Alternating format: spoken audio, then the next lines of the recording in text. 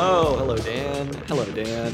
I'm going to ask you this like I haven't just been talking with you for the last 30 minutes. How are you, Dan? I'm very well. Oh, that's good. Uh-huh. That's good to hear. Only you know how much of a lie that is. Only you know. If you can hear the pain behind Dan's voice. Well, that's No, good. It's not true. I'm quite well. Good. Lovely. Excellent. Even. How are your potatoes faring? I knew this question was coming. Potentially badly. Okay. Here's the thing. Because I got a very excited a text message from Jack last week. I'm planting the potatoes, God damn it! When it was like 20 plus degrees. It was beautiful and I had nothing It to can't do. possibly be any more frosts. Exactly. End of March. They're like, wait until April, but you don't probably need to. Main crops, they're hardy. It snowed twice in the like 7 days since that's happened, and it might snow again this coming Sunday, which is awesome. And if you don't know anything about potatoes, don't like frost. So we'll see. But they are in the ground, and the plants have not sprouted yet, so presumably they'll be okay. I'm kind of panicking. Wasn't able to sleep last night, kind of having anxiety attacks for my poor potatoes. Do you want any potatoes, by the way? I'm not really selling it. Last week you said yes, so I'm holding you to that. So you're basically committed. Yeah. Well, I was telling you, I did make a new bed. But I've since decided probably what's going to go in is, well, courgettes if the seeds ever grow. Sure. And Courgette perhaps is an eggplant? Or no, that's an aubergine. That's an Courgette is a zucchini. zucchini. Okay, there we go. Zucchini. Didn't you use the word courgette when we were talking? Just Yeah, before probably. we started recording? I go in and out of knowing which country I'm in. I don't know. You can't happily use both words. You just don't know that they're synonyms. Exactly. I used the word palava the other day to an American friend, and they were just like, what? I never really thought about that as an example of a particularly British piece of phraseology. What, palava? Palaver sounds very British. Yeah. In what context did you use the word palaver? Just It's a my bit of a day. palaver. It's a bit of a palava. It's been How a is your palava. life in general, Jack? It's a palava. Jack, how are the potatoes? Oh, don't go there. It's a mighty palaver. Tell you what, though, it's been a long time since we've done Broadbean Watch. Broadbeans are doing well. I think we can say that they're going to be fine. Good. Mine got a bit battered by the wind. Oh, yeah. Do Um, you have any flowers? no. Oh, not noticeably. I've not inspected them very closely. Gotcha. Potentially. Maybe I'll go and give them an examination afterwards. I got some flowers, and they're beautiful. Nice. Really beautiful flowers. Jack's broad beans are a lot healthier than mine. Yeah, I don't know why. What did you plant? But I think here's the thing. At the beginning, yours seemed like they were going to be like... Yeah. Because you planted them in warm, like, a bed, and like... Yeah, Don't know what ours are happened. probably more protected from the elements, but yours have better access to sunlight. Oh, sure. And I think also ours may have got eaten by some pests more than yours. Ours might have been a bit more blighted by the slugs. The slugs. Yeah, I did cover mine because I figured some slugs were coming, and then they got to like 6 inches tall, and I was just like, all right, whatever's going to happen is going to happen, and I took it off, so... They're fine. Yeah, mine because they're in partial shade, and also because I kept building up this sort of like this wood around them on which to support the window. Oh, sure. Oh, making it taller and taller. Yeah, quite. Yeah, so they've all gotten very kind of like put a lot of energy into growing. So they're longer and they're a bit leggy, and they sort of like bend and weave and are all over the place a bit. I will say, They're not going to win any beauty contests, but will the beans I be have high hopes. sustenance I have filled? high hopes. For them. If there's ever a plant that you can just go, all right, you're big boys, you can deal with it. It's the broad bean. The broad bean is just like it can take whatever you throw at it. Mine were covered in like a foot of snow for like 2 days, and they're fine. They'll be okay. It's a broad bean. We've learned. What did you learn from this week's podcast?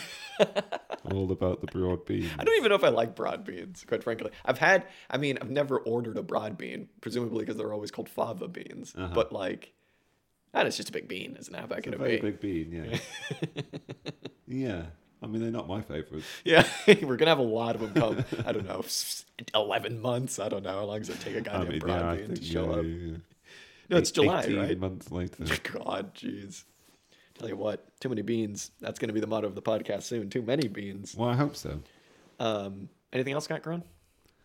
I was telling you some of the leaks actually have emerged. Yeah. Tiny little leaks. It is funny that they are just little leaks when they spring up. tiny It's just little like, guys. no. Yeah, they almost look like they're a little like loop. Yeah. I think they're going to kind of like Yeah, they like spring open up. Yeah. Yeah. which makes them identifiable. I'm not going to accidentally weed them. Yeah, I know, same. I think I might have actually accidentally done that a couple of them. I get very, like, I don't want any weeds in, like, the seeds that are propagating, or in the soil that's propagating my seeds, and I, like, just very, like, gung-ho, pluck everything out, and then I go, oh, that was a squash. Happened to me the other day. Radishes doing very well. Mm.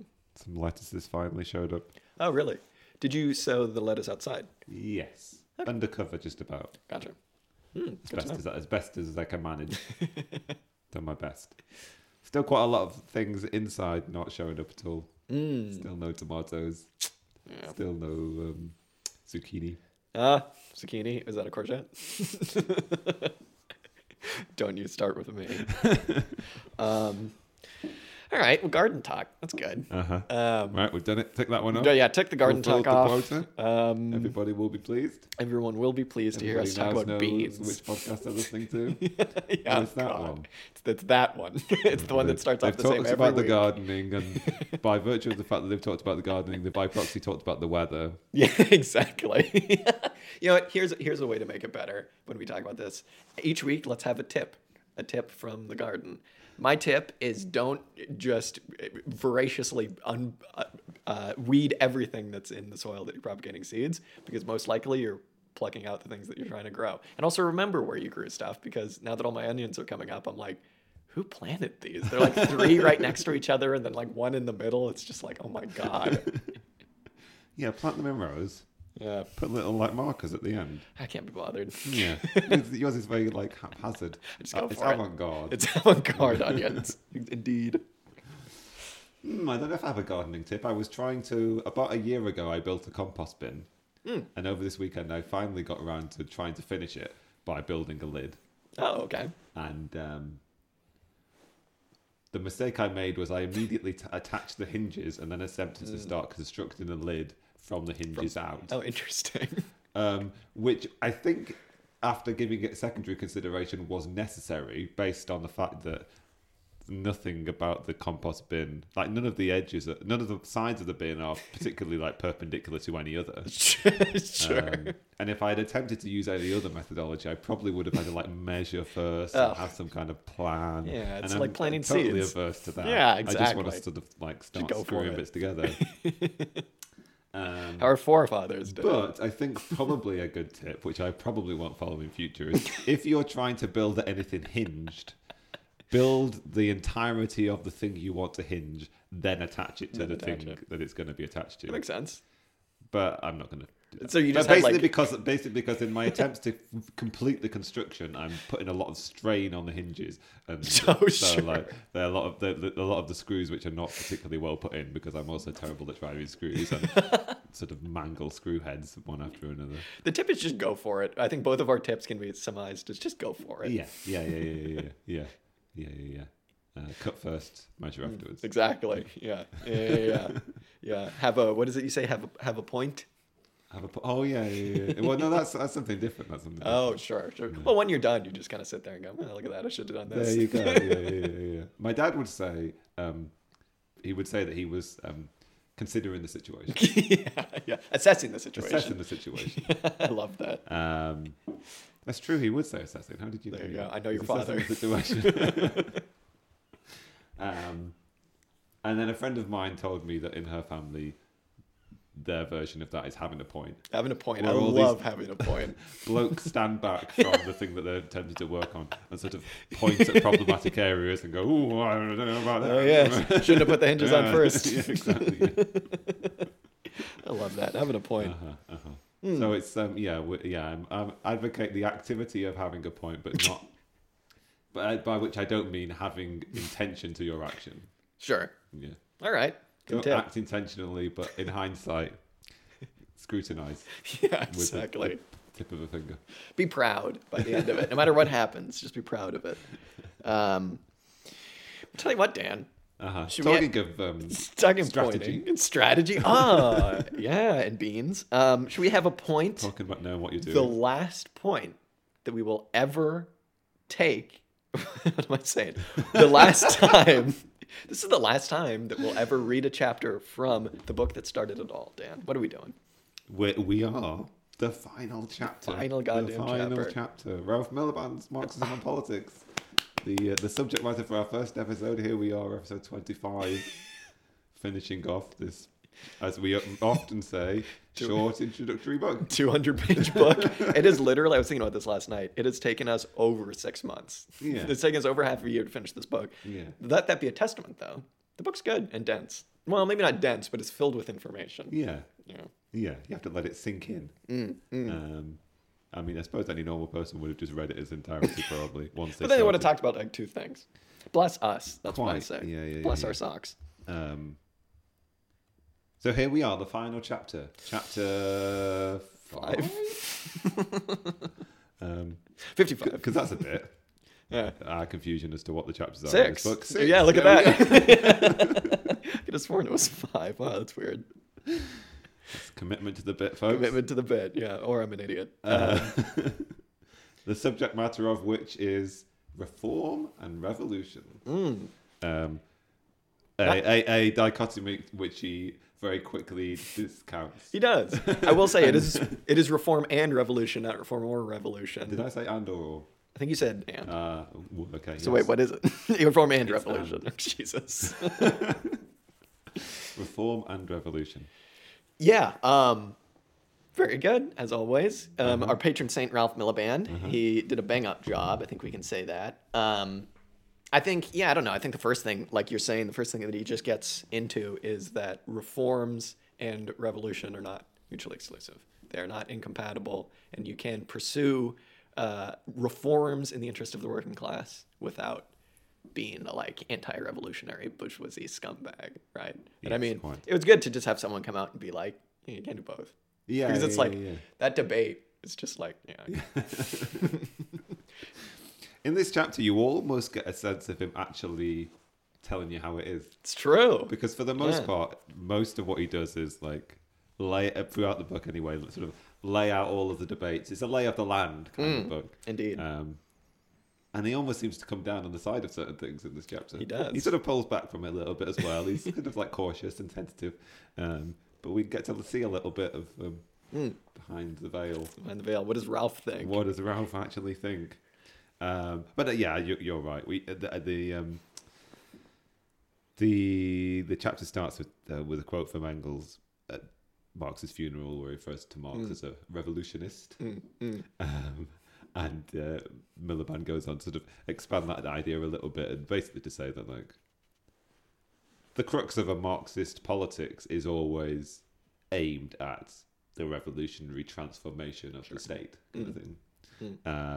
And so in ultimate aim, or the ultimate aim, I suppose, is a revolutionary one. Sure. In both instances. And it's one of the reasons that problematizes this distinction, right? Like reform and revolution not really covering very well the breadth of the debate. They're not good pieces of terminology to apply to both sides of this distinction, which is a true and real one kind of thing. And basically this chapter is all focused on a question of strategy, really. Yeah. How is that revolutionary aspiration? How is that fundamental transition or transformation of the mode of production into a new socialist one to be achieved? And so, it sort of makes this distinction, which I'm trying to draw between purpose and strategy, right? Like sure. The Marxist purpose is revolution in both cases, but in sort of from the standpoint of strategy, like a game theory kind of aspect. Yeah. That you sort of the sort of like history of Marxist thought and Marxist strategy has sort of fallen into these two broadish camps. Although he does introduce a load of others, and then he also there's the kind of the idea of revolution problematized, right? Like it could actually apply to both sides of this debate, and then also in some effort to sort of problematize reform, he also points out that it's entirely possible to have like what he calls social reform or social reformism, sure. which isn't Marxist, which doesn't actually have any of that sort of like revolutionary aspiration. You could be like a conservative social reformer kind of thing, sure. of which there are many. I mean, of which the history of capitalism is full of, like sure. people whose aspiration is to like improve people's conditions, perhaps, but without those sort of like those elements of reform leading to or resulting in any sort of fundamental transformation, I suppose. Yeah, I think a lot of the times, like reformism, just as a phrase, kind of gets misconstrued as entryism of one kind or another. Yeah. And like the Rosa Luxemburg essay kind of gets memed on by just being like, well, of course you got to have a revolution. Like, duh, how are you just going to like reform your way out of everything? When Miliband here is kind of saying that that's like not really the question, and that you can have like kind of like a kind of Marxist reformism. Because like what he's saying, and this was really refreshing, because like I get very frustrated with that, like, you know, well, you're not going to have a revolution. Jeremy Corbyn is not going to have a revolution, something like that, right?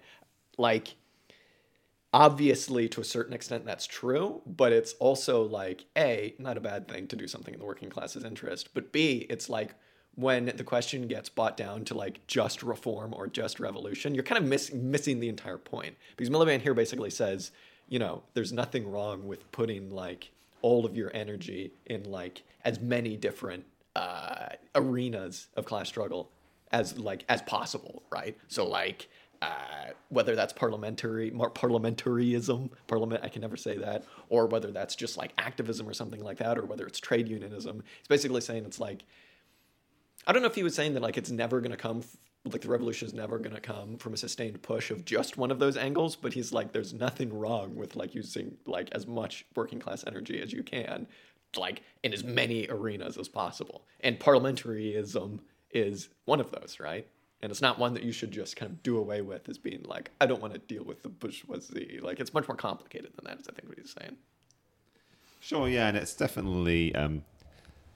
well, one of the problems is, like, I suppose with any debate, in sort of, like, Marxist political thought, you can look at any theorist and find two different quotes that back up two different lines. Exactly, right? exactly. So there are many places where you sort of... Marx's own strategy was clearly like one of reform, one of clearly, as you say, like engaging in a strategy of participating in bourgeois elections, I suppose, or elections to sort of parliaments in capitalist or bourgeois systems. But also, it would be fair to say that parliamentarism isn't necessarily the only type of place where a reformist strategy can also be applied, kind of thing. He suggests that there are ways in which this strategy, which sort of broadly encapsulated by the concept of reformism, also applies to all sorts of other areas. You could have like a strategy of strike action wouldn't necessarily be incompatible with this sort of reformist outlook. A strategy of protest or sit-in or civil disobedience wouldn't necessarily be incompatible with any of these ideas. And I mean, yeah, like they've all got their own problems too, obviously. Like, you know, like talk about getting misconstrued, like Lenin getting misconstrued, the working class can only develop trade union consciousness if left to its own. And also like Lenin getting misconstrued as like never participate in any kind of like bourgeois election. Like, not that this really matters, but it's like that's not what Lenin was saying at all. But it's also like you are going to find problems with like any strategy, really. And that's kind of like the point of like advancing the class struggle and the working class interest along as many fronts as possible, I suppose, right? Yeah. And it's important that you bring up Lenin there, because another aspect of this debate, which Lenin's trajectory on these ideas really highlights, is, and it also reinforces the idea that this is a question of strategy, right? Like, his outlook shifted as sort of history and circumstances develop. And so it really is a question of like what things are tried at what historic junctures under what specific circumstances. It's the sort of seems to be the primary thing which dictates what particular strategic route is chosen by people, but also like collectives of people, like political parties or what have you, kind of at different points in time. Yeah, right. And I mean, the obviously big questions come from like a phrase of what you're circling right now, Marxist reform, Marxist reformism. I mean, like he brings up the big questions of like, okay, if this is what we want to do, if, you know, some kind of like working class movement is trying to take power and use the like state for its own purposes. He's like, is that even possible at all?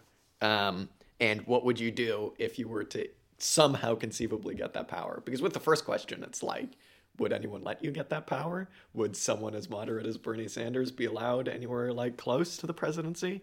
What would the ruling classes do to stop some sort of reformist government from taking place? And then if they did, what would you be able to do? Because you have to deal with the state, kind of like bureaucracy. You got to deal with all the administrators. Not to say anything of like the reactionaries, like conservatives.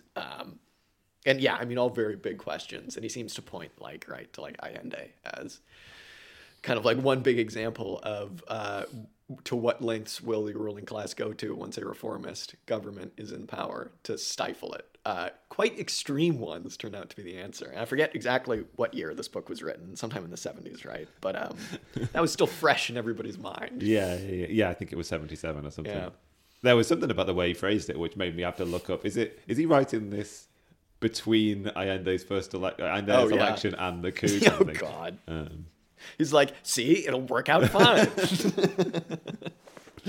Because, like, yeah, if Allende were to be his sort of primary example of what sort of like contemporary to him anyway, Marxist reformist strategy, which could plausibly result in a revolutionary transformation if that were his example. His example, it's like, oh. He's like, see, America doesn't care about copper mines.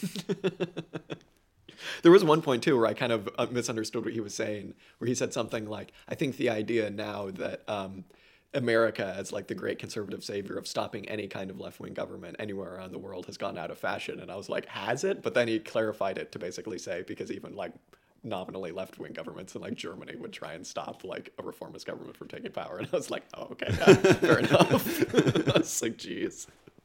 Yeah, he's kind of talking about Western Europe there, isn't he? Yeah. Like, America has withdrawn from the requirement to discipline the parties of Western Europe because the parties of Western Europe are perfectly capable of disciplining themselves. He brought up France, too. It's like Soissons Weeders or something like that, the 68ers. And yeah, oof, boy. Just as like a party that could have taken this, like, it was reformist, and then it had this opportunity to like maybe be revolutionary, and they're like, nah, we'd rather not. Thank you very much. France. Too risky. Yeah, France. There's never been a successful revolution in France. Get out of here. God knows they've tried. God knows they have tried. Yeah, exactly. So I suppose like what we haven't yet done is explain Ralph Miliband's alternate dichotomy, if not reform and revolution. The sort of terminology he settles on is a distinction between like constitutionalism as opposed to insurrection. Yeah. And basically what he's suggesting that like so you can have as we've said, you can have a Marxist form of reformism which is different from the social reformers for whom like the reform is the ultimate aim is those reforms, and it's sort of quite happy to stop there kind of thing. Whereas the Marxist reformers are quite happy to engage in efforts toward reform, towards improving social conditions for the working class, without having reform be the ultimate aim kind of thing. And he sort of distinguishes Marxist reformism from gradualism, which would be that strategy of like believing that reforms in and of themselves will lead to a sort of like progressive trajectory for a capitalist state to mature into a socialist one without there having to be any actual conflict involved. And I was quite interested in a sort of a little aside he makes where he highlights the British Fabian movement as being an example of gradualism. And then he highlights this period of time in the 30s where the Fabians were actually particularly enamored with the Soviet Union because they sort of thought that the Soviet Union might represent this kind of like form of gradualism, by which they mean a transition to socialism which was sort of almost dictated from on high kind of thing. I mean, I guess for the Fabians in Britain, there was also this aspect of winning over people from other classes to the idea of the sort of like progressive benefits of a transition to socialism, which did not include any necessary requirement or theoretical attachment to the idea of conflict. Right? Yeah, there was no requirement for conflict in the gradual sort of like gradualist model of transition. Whereas it's worth pointing out, making reference, I guess, to the very first chapter of this book and also to the very first episode, even if you are a Marxist reformer, you still strongly believe in conflict and struggle as being the basis of a politics kind of thing. Sure. But for the reformers, for what Miliband would call the constitutionalists, I suppose, those people who want to engage in this process of transformation of the state, but still within the constitutional bounds, within the legal bounds, within the constitutional framework of the state. That conflict is all to happen within the bounds of the state, I suppose. They'll just let it happen. Yeah. I like how he really made the point, like, not only should we not think of the Fabians as Marxists, he was like, they were like loud and clear, we are not Marxists, you guys. That is not who we are. What are the Fabians? What are they up to these days? Are they like even worth like? Do they have a say in anything, in any policy or anything? They certainly exist. Okay. And I think probably their ultimate irrelevance is probably spoken to by the fact that I would imagine, or I understand it to be the case, that basically every Labour MP is a member of the Fabian subset of Labour MPs, right? Gotcha. So, if they're all Fabians, then I don't think there are any of them really Fabians. I don't think it matters. But to be entirely honest, I actually don't know enough about them to know kind of thing.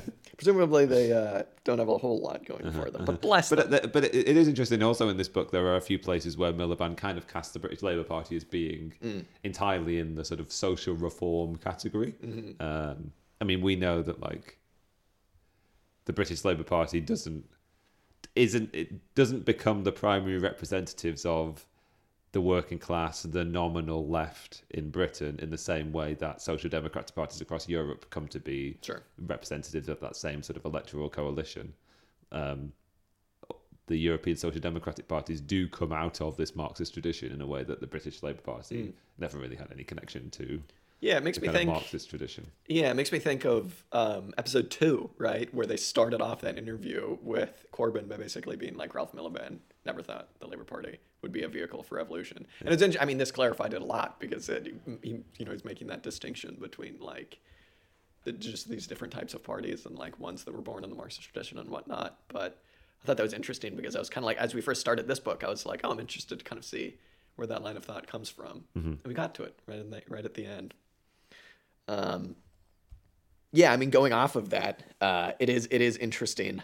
Like, of course, I feel like we should bring up too just the idea of if one of these parties were to come to power, a party that is nominally for the working class and like a Marxist reformist party, like to what extent working within the state, the capitalist state, will they not just wind up becoming the party of order, right? Like, when you're in power, you need to stay in power, and to stay in power, you presumably have to keep power, and to keep power, you have to maintain order.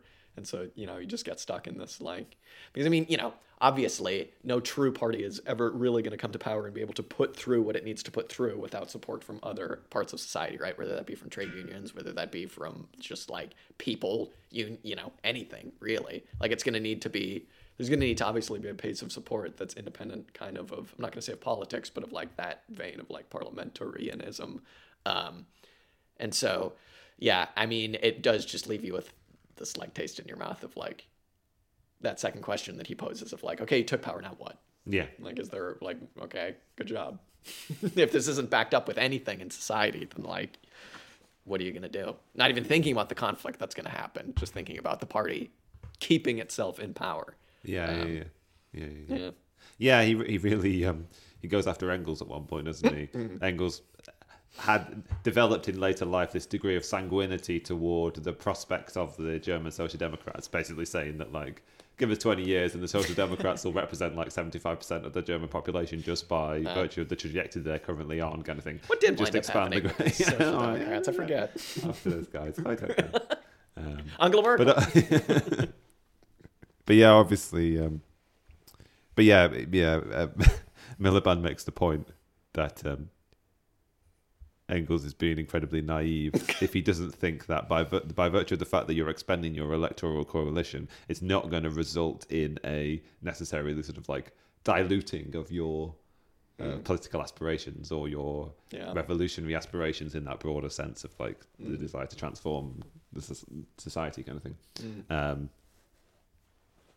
And clearly we saw this sort of like process whereby social democratic and ostensibly Marxist parties that would have fit into this reformist Marxist tradition drift over time towards being, as you say,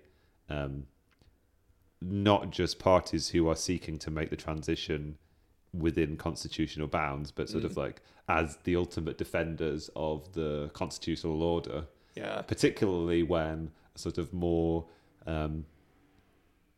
in more heated political circumstances, should we say, when certain of their former allies decided to take on a more insurrectionary strategy. Sure.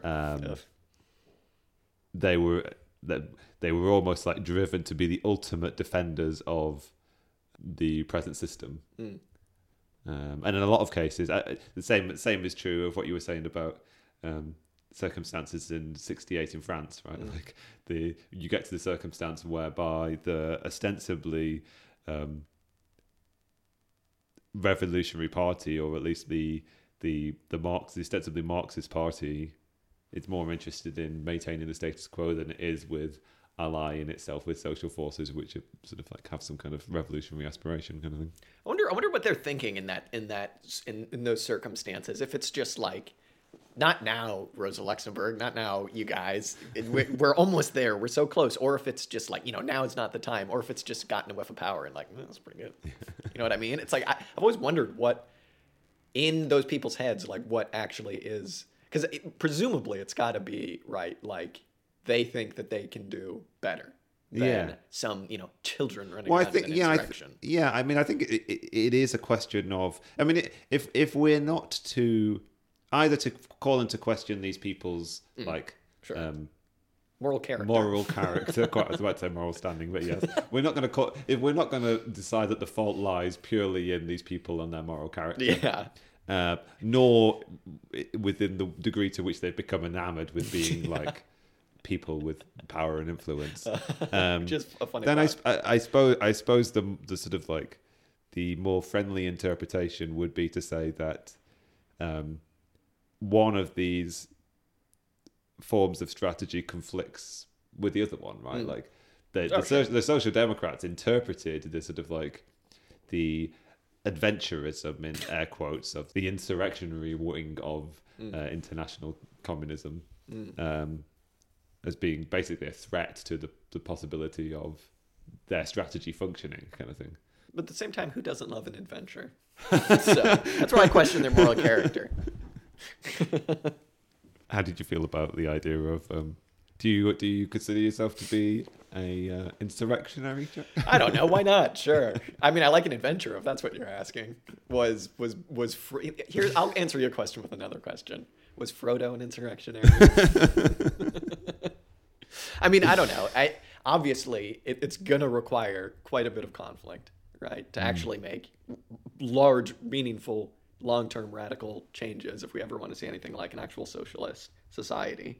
But at the same time, it's not like I feel like you can't come down one way or the other immediately, because it's like, okay, well, what are your circumstances? You know what I mean? It's like the thought of an insurrection in the United States is like, I feel like somebody in the German Social Democratic Party just laughing, you know what I mean? Yeah. But it's like, I don't know, in say a much smaller country where, I don't know, circumstances are just different. Yeah, I mean, insurrection, once you have a popular enough of a base of support, I mean, it's always going to come down to some kind of insurrection. Right? Yeah, no one's ever just going to go, all right, whatever, just let the commies do what they're going to do. So, I don't know. Yeah, I mean, I guess the I mean, Marx's distinction was probably correct in that, like, revolutionary strategies perhaps apply to countries whereby there is no other option, whereby the current structure is a dictatorial one or a monarchical one.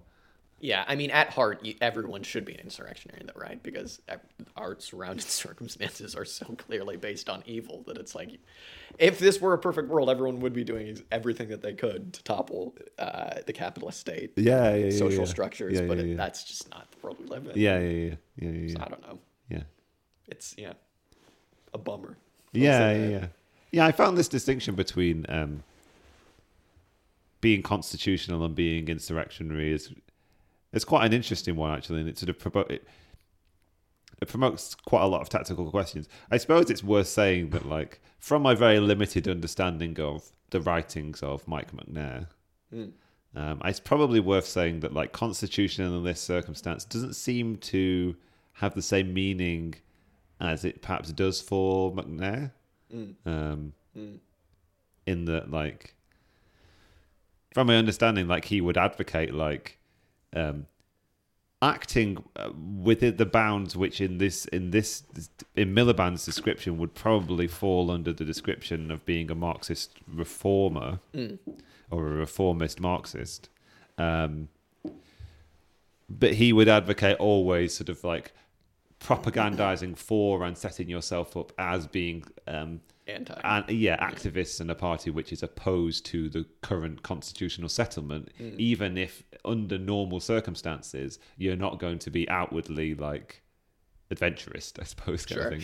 And I suppose it's worth pointing out that, like, although in this book, in a certain period of time, i.e. between like maybe 1914 and 1920, or even 1914 and his death in 1924, or maybe a smaller window of time really between 1918 and 1920, like the primary name that's attached to this insurrectionary strategy is Lenin's. Sure. Even Lenin isn't like advocating that you can, the phrase Miliband says is, Lenin isn't saying that you can make revolution purely by will or proclamation kind of thing. You can't just like take up your guns and sort of like force the circumstances to be right for this insurrection to take place kind of thing. It's not a strategy for everywhere and under all circumstances. Everybody must like go to the hills and form a guerrilla insurgency kind of thing. To the hills. If it was, we might be up. Oh, no. We might be up in the woods. We like the woods. We love the woods, folks. Oh, I've gotten very off track. Well, let me just say on that, before we get back on track, let me just say, too, that, like, we've said this on the show before, but the idea of, like, insurrectionism as it applies to Leninism. Lenin, more so than anybody, would be the first to tell you, this was, you know, the time and the space that we were dealing with right now. So don't, you know, go out on Twitter and call yourself an ML and act like you know what you're doing. And we just need to do what they did in effing Russia and in the United States, because that would be I don't know, maybe. I think, cool. I think that's a vitally important point, and a point that I hope fits in very well with sort of the outlook and theme of this podcast, which is like, don't take historically contingent strategies and make them universal. Yeah. The auxiliary statement. Yeah. Which it feels like very much we know what. It feels like looking over history and looking at the sort of positions taken by various Leninist parties. That's exactly what they did for the most part. The same is true of like something like democratic centralism or whatever. Like, taking a sort of like a piece of strategy designed for a particular period of time and applied it universally. I mean, that said, like, Miliband is very harsh on Lenin. Yes. Honestly, I'm here for it. Yeah. I'm okay with it. I'm all about being harsh on Lenin. Sorry, guys, but like, yeah, why not? Go for it. Go nuts, Miliband. Go off. I mean, I guess the that. I mean, I guess the crux of his criticism is that like Lenin was basically wrong. As should the crux of any criticism be, I suppose, of anyone. They are wrong. That is very true. Yeah, there was a subheading in this chapter that said Leninism, and he just said wrong. Wrong. Moving on. Moving on, yeah. Enough said.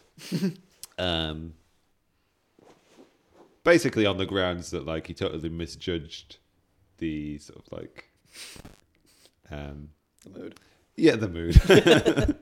the sort of just the applicability of this insurrectionary strategy to all, Sure. basically all conditions across Europe, kind of thing. But I mean, coming back to the idea, he's not suggesting that like you can force a revolutionary conjuncture or a revolutionary moment purely by will, but he's suggesting in 1918 or that kind of period of time that like conditions are ripe and everybody should be preparing to seize the state via revolutionary means, kind of thing, or via insurrectionary means. Sure. Start your chicken tractors now, folks. And basically seems to like force this massive rift. I mean, the rift was already there, right? You could say that the split between the Social Democrats and the Leninists, I suppose, you could say that it has its genesis in the conditions of the outbreak of the First World War. Sure. So it might be unfair to blame Lenin entirely, but Leninism and the tactic of insurrection, which is basically synonymous now in this book with Leninism, clearly does a lot to deepen that rift massively. Yeah, sure. And it contributes to what we were saying before when we were saying that like the Social Democrats came to see themselves as defenders of the order in the social order. They would, as we know happened in Germany, they were defending the social order from the Leninists. Yeah. So in a lot of ways, it just sort of deepened that. Did you just call Rosa Luxemburg a Leninist? Oh. Yeah, I mean, again, I guess what I'm kind of getting from what you're saying is it all kind of just does come back to those questions, right? Of, okay, you got power, now what do you do? But even like, how would you get power? How can you, going back to the game theory, like how can you shore up your strategies so that if you do take power, who's you? What are you taking power of? And what will you do with the one modicum of power you're allowed to have? Yeah. One bit I did find really interesting in this reading was when he was kind of like emphasizing the capacity of capitalism to bounce back from like not defeat, obviously, but from like intense economic strain and from challenges, right? And it was interesting because he framed this in a way I hadn't really heard. Obviously, he said that capitalism in just like moments of absolute crisis can just go fuck it, fascism, and just do that and just completely go that route of things. But it's interesting because on the other end of the spectrum, he kind of said it can kind of like rebrand itself as having like a rebirth, right? And he brought up the example of the New Deal under FDR as this like, guys, we've revitalized ourselves after this complete economic collapse that, who caused that? I'm not sure who caused that. Let's not worry about who caused it or what caused it. But, it was very much framed as this like revitalization. And even more than that, like a new thing. It was like new capitalism, you know what I mean? And it was like by the people for the people, baby. And it was able to, I suppose just like New Deal apparatus was able to remain in place for so long. Although I wonder saying that if in history books written in like 50 years, if they'll say it would remain in place for very long at all. Remain in place for at least several decades. Just by virtue of kind of like this trust that people had in, I mean, if you were to go from like working class standards of living at the beginning of the 20th century, they did improve quite a bit, as for like anybody alive 100 years before that or anything like that. So it's understandable to be like, hey, this capitalism thing, all right, we can deal with it at least for now. And then, come like the next couple of decades after that, leading up to the New Deal when things kind of fell apart, people were looking for new answers. There was obviously a bit of a Red Scare, kind of a little bit before that, but people were definitely looking for answers. And an answer was given to them in the form of this like new capitalism, baby, the New Deal. And what do you know? We're once again in a moment of crisis where everyone's kind of like looking for something new. But yeah, anyway, just getting back to what Miliband said, I did really appreciate like that kind of framing as capitalism is a lot like stronger than you might think it is, and it's able to flex much more than you might think. So we'll see what it flexes towards, soon, but it's a point very well made, I thought. Yeah. I mean, I suppose it's also worth looking toward I mean, those circumstances of like, I mean, I think like the New Deal, obviously before the Second World War. I'm right. Yeah. But like the sort of like post-war boom that did so much to ameliorate and reduce like radical working class aspiration, I suppose, was aided very much by very favourable economic circumstances as well. Sure. So I would hesitate to say that it was entirely like something that happened in the brains of the working class that they were sort of. But that aside, right? Like, I mean, it was all like, I mean, I should clarify too. Like, it was also like quite a lot of it did have to do with FDR's policies of like, hey, what about we just give people jobs? They might like that. They might stop picketing in DC. God damn it. Yeah. And also incredibly sort of like exploitative relationships. Sure, absolutely. No one's out here being pro FDR. But yeah, certainly one of the things that contributed to an undermining of a sort of insurrectionary strategy being taken up by the international revolutionary movement, I suppose, was quite how resilient the capitalism was. And also quite how much keener it would seem the working class were on political strategies which revolve around being constitutional. Sure. No matter what happened in that period of history, like the majority of the working class didn't waver in their support for the social democratic parties. There wasn't this massive influx of support from the sort of like the second international political parties toward the new third international ones. Leninism as a strategy was like it never got off the starting block, shall we say. Like the even when Lenin was beginning to sort of like really firm up what it meant to be a sort of like third international political party and what it meant to follow sort of like an insurrectionary political strategy, that political strategy was already moribund by the time he'd articulated it, kind of thing. Miliband basically describes it as a kind of like preparing for battle, and the battle had already been lost by the time that the forces were marshaled, kind of thing. Like it was so like the sort of third international political parties, the new communist parties across Europe, very rapidly became reformist ones again. Interesting point, as you say, where like by the time we get to like 68 in France, like particularly the Communist Party in Italy and France were firmly constitutional actors. They sort of like declared their commitment to the constitutional order of the various countries that they lived in, and had done a great deal to shore it up. And participated in all sorts of elections and rather not just elections, but then coalition governments and the like. The Communist Party in Italy, something I'd like to talk a lot more about. Sure. Good starting point would be the book. All I'm saying. All I'm saying. I mean, I feel like something that was kind of missing from this though was like an analysis of much more exploited countries, right? And about kind of like revolutionary aims and strategies in those countries, and what can be done that can't be done in wealthier, more exploitative countries versus kind of like the opposite of that, right? This was very much a like, what can we do in Europe and in the United States to bring about socialism?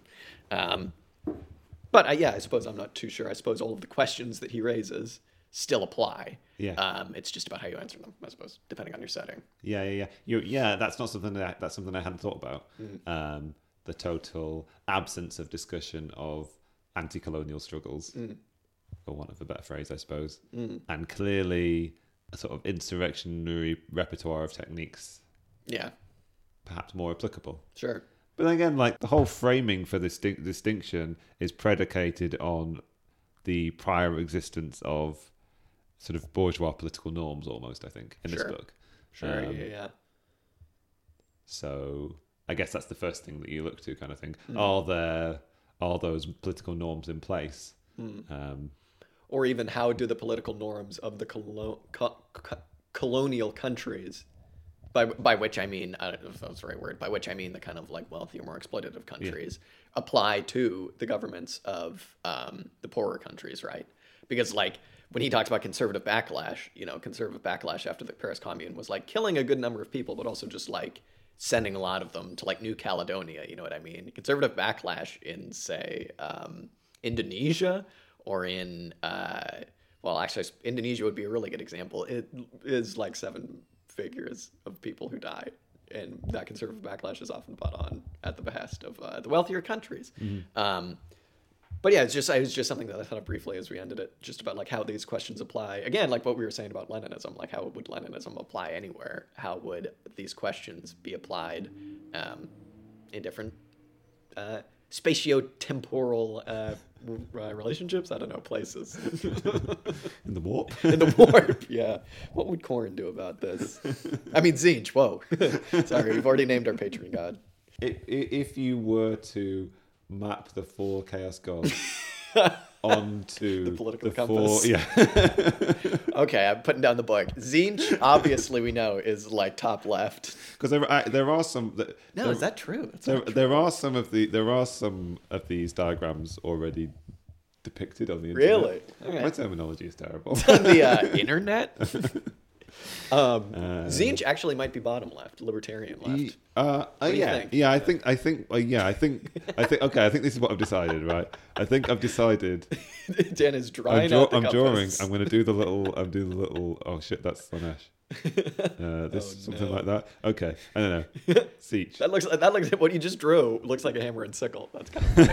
Slanesh and Zinch. Yeah. Oh my god. Libertarian right. Slanesh. Yes. Yes, absolutely. Age of consent, Slanesh.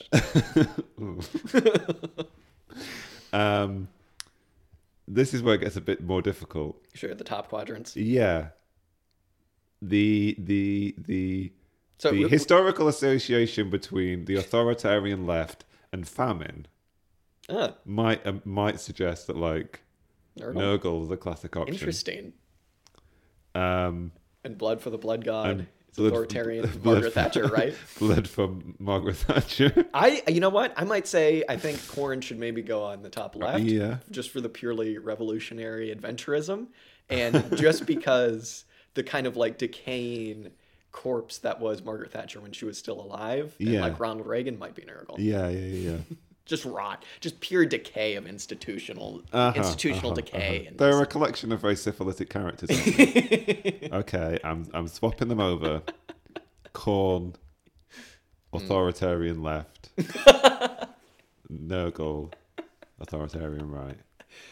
That wasn't in the Miliband. There we go. There it's you definitive. Go, it's decided. Definitive. Excellent. We should make a graphic of that, accompany it with the episode, just so everybody knows. I will stand by Zinch being the patron god of communism, but also Corn is he's just the coolest. Okay. I understand why people like Nurgle. I get that, but sure. So this is also why we want Corn to be on the left. Yes. So that whenever we have our sort of like fleeting moments where we entertain the possibility of some kind of authoritarianism, so Stalinism of some kind. some degree of Stalinism. Hey, this might be the episode when you have to come out as a Stalinist. No, you know what? Because like your affinity with Corn for the blood god. Yes, interesting. There might not be any other option for you. Interesting. What did I call myself last week? I was a primitivist. A primitivist. Yeah, there was something before primitivist though. I forget what it was. Oh well. A no dig primitivist. No dig. I think I was like some sort the of ultimate like, primitivism. Yeah, some sort of like no-till. True leveler primitivist. We want to go back before the plough. That was the fall of civilization, or the fall of humanity rather. The great fall was the plough. Is that technological determinism? What is technological determinism these days? It's the effing plow. We got that sorted. Yeah. I know what I was. I was a Maoist, primitivist, true leveler. Okay. I still kind of stand by. All right. The long march. Indeed. Through the historic rights of way of Britain. Yeah, exactly. Well, Dan, Marxism and politics. Look at that. The book that birthed the show. The book that kept us going for, is this the sixth episode? 6 episodes we got out of this goddamn 200-page Yeah, book. if you count the introduction, but I don't know whether the introduction counts as an episode at all. That was a bit of faff. Yeah. It's a bit of fun. Bit of fun faff. Say that. I'll say everybody. Palaver. It was a palaver of faff. Pick up this damn book. I don't know how you can, especially if you don't live in the UK, but pick it up. It rocks. There's PDFs of it everywhere. People. Yeah, go on that internet thing, which I clearly don't understand. The net. Go on the net. www. HTTP key / www.libcom.com. I'm trying to think if I have any closing thoughts on this. I think. Well, I mean, he ends. Yes.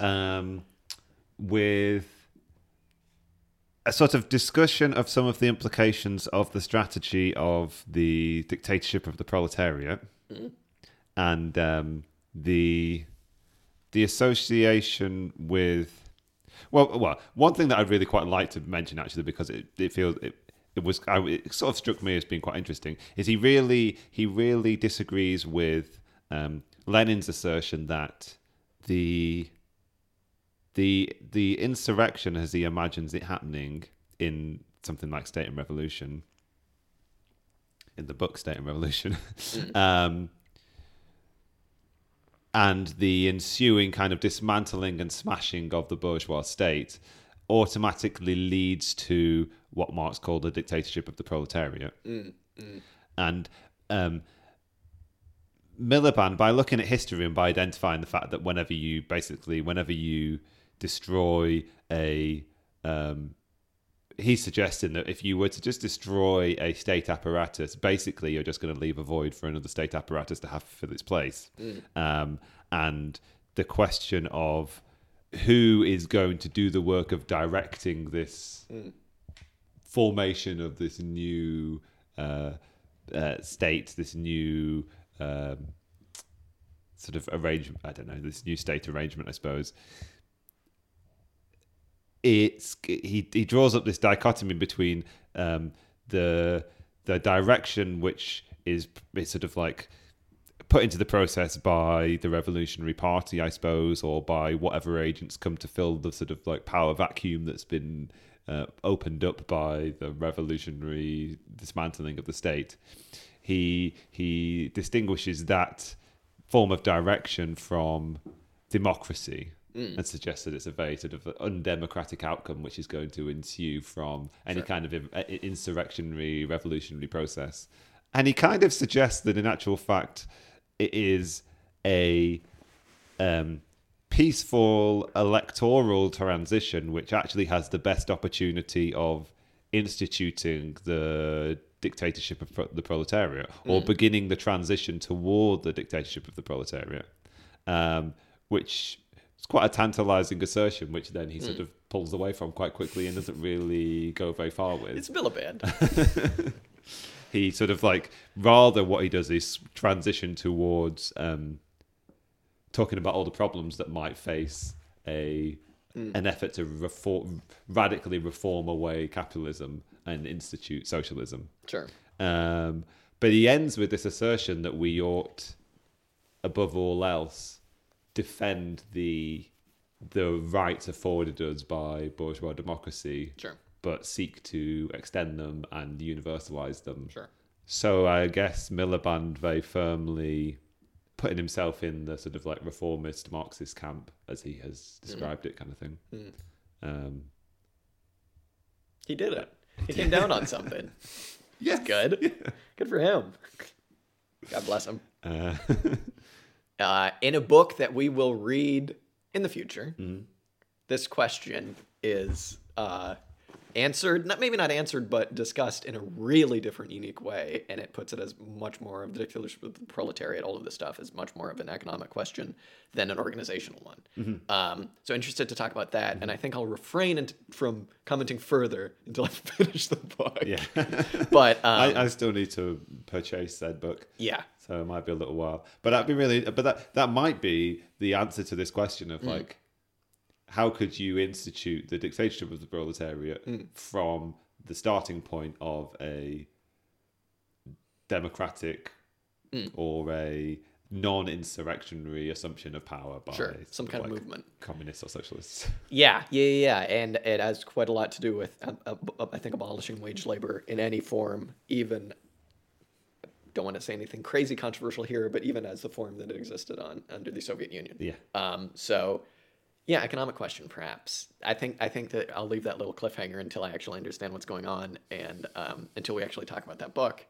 We tease a lot of books. This is a different book. This isn't the book. This isn't the same book. This isn't the book. It's a book. Yeah, it is a book. Should I, just because I'd like to see him out in style, may I read the last two sentences? Please, it would be my It took me a while to kind of realize how I felt about these last two sentences. I don't know if I was just expecting a banger.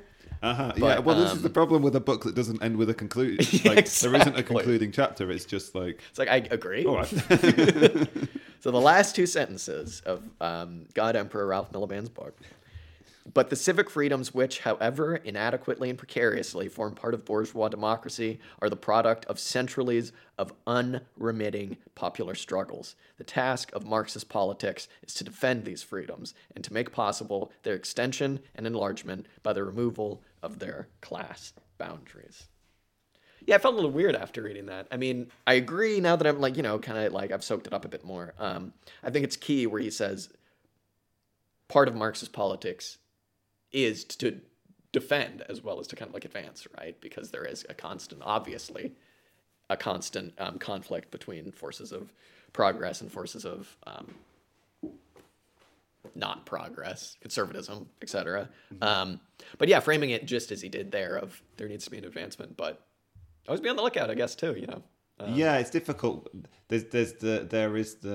It conflicts with the desire we might have to like ruthlessly criticize the capitalist regime under which we live. Exactly. To also sort of wonder whether the freedoms that it affords us aren't important and not necessarily something to be jettisoned willy-nilly. Willy-nilly. I mean, it's the same thing as looking at capitalist production, right? Because, as a commie, I'd love to be like, it sucks completely, it's horrible, it does nothing for anybody. But, there is a reason, and we've talked about how we actually feel about this happening, so we're not saying this is a good thing, but there's a reason you can go and get strawberries in the supermarket any time of the year. Mm-hmm. There's a reason that there's, like, at least for a minority of the people on the planet, so much excess. And we should be looking not to just relentlessly be like, it all sucks, get rid of all of it, but in the political question as well as the economic question and production and everything, what can we take from this mode? And I think that's kind of what Marx was trying to say, was like, capitalism sucks, bro. But at the same time, like, it is a process of building on top of this to get to socialism. It's not a complete jettisoning. It's, what can we take? This is good stuff. We'll build on this. Yeah, I wonder if it's kind of like a philosophical question, like... or a historical one, I suppose. Things only emerge from the historic circumstances which predate them, kind of thing.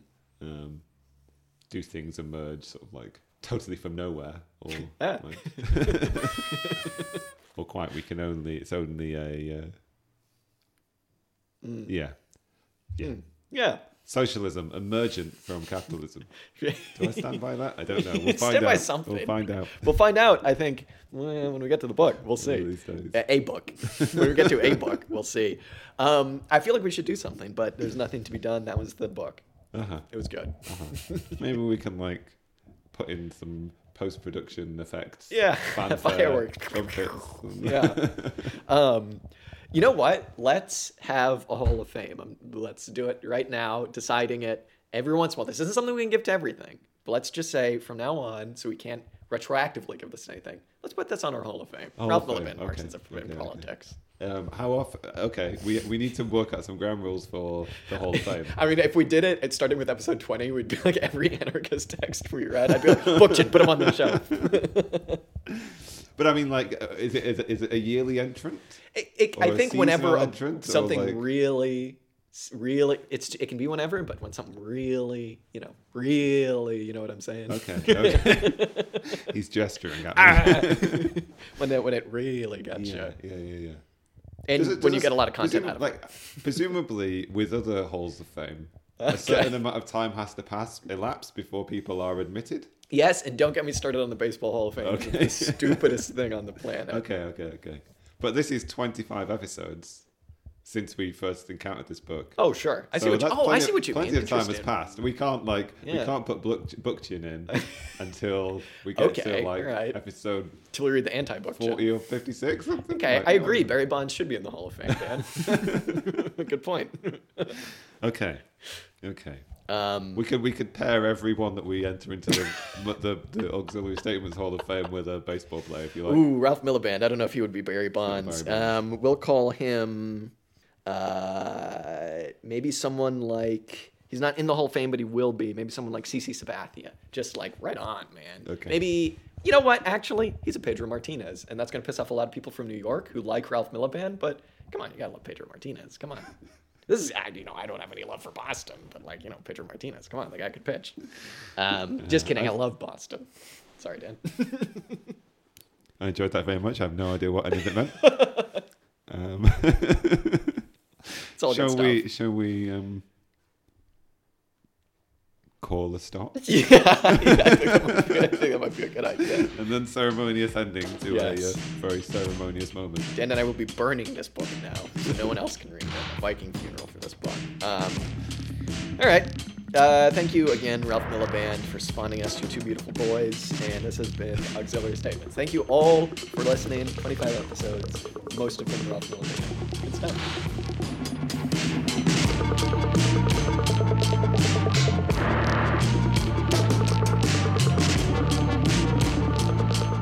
The music you heard this episode was Music to Kill Bad People To by King Gizzard and the Lizard Wizard. If you like this song, you can check it out and much, much more on their Bandcamp at kinggizzard.bandcamp.com. Be sure and follow us up on Instagram, Twitter, and Facebook. And if you liked what you heard, be sure and tune in next week for some more commie discussion. Till next time.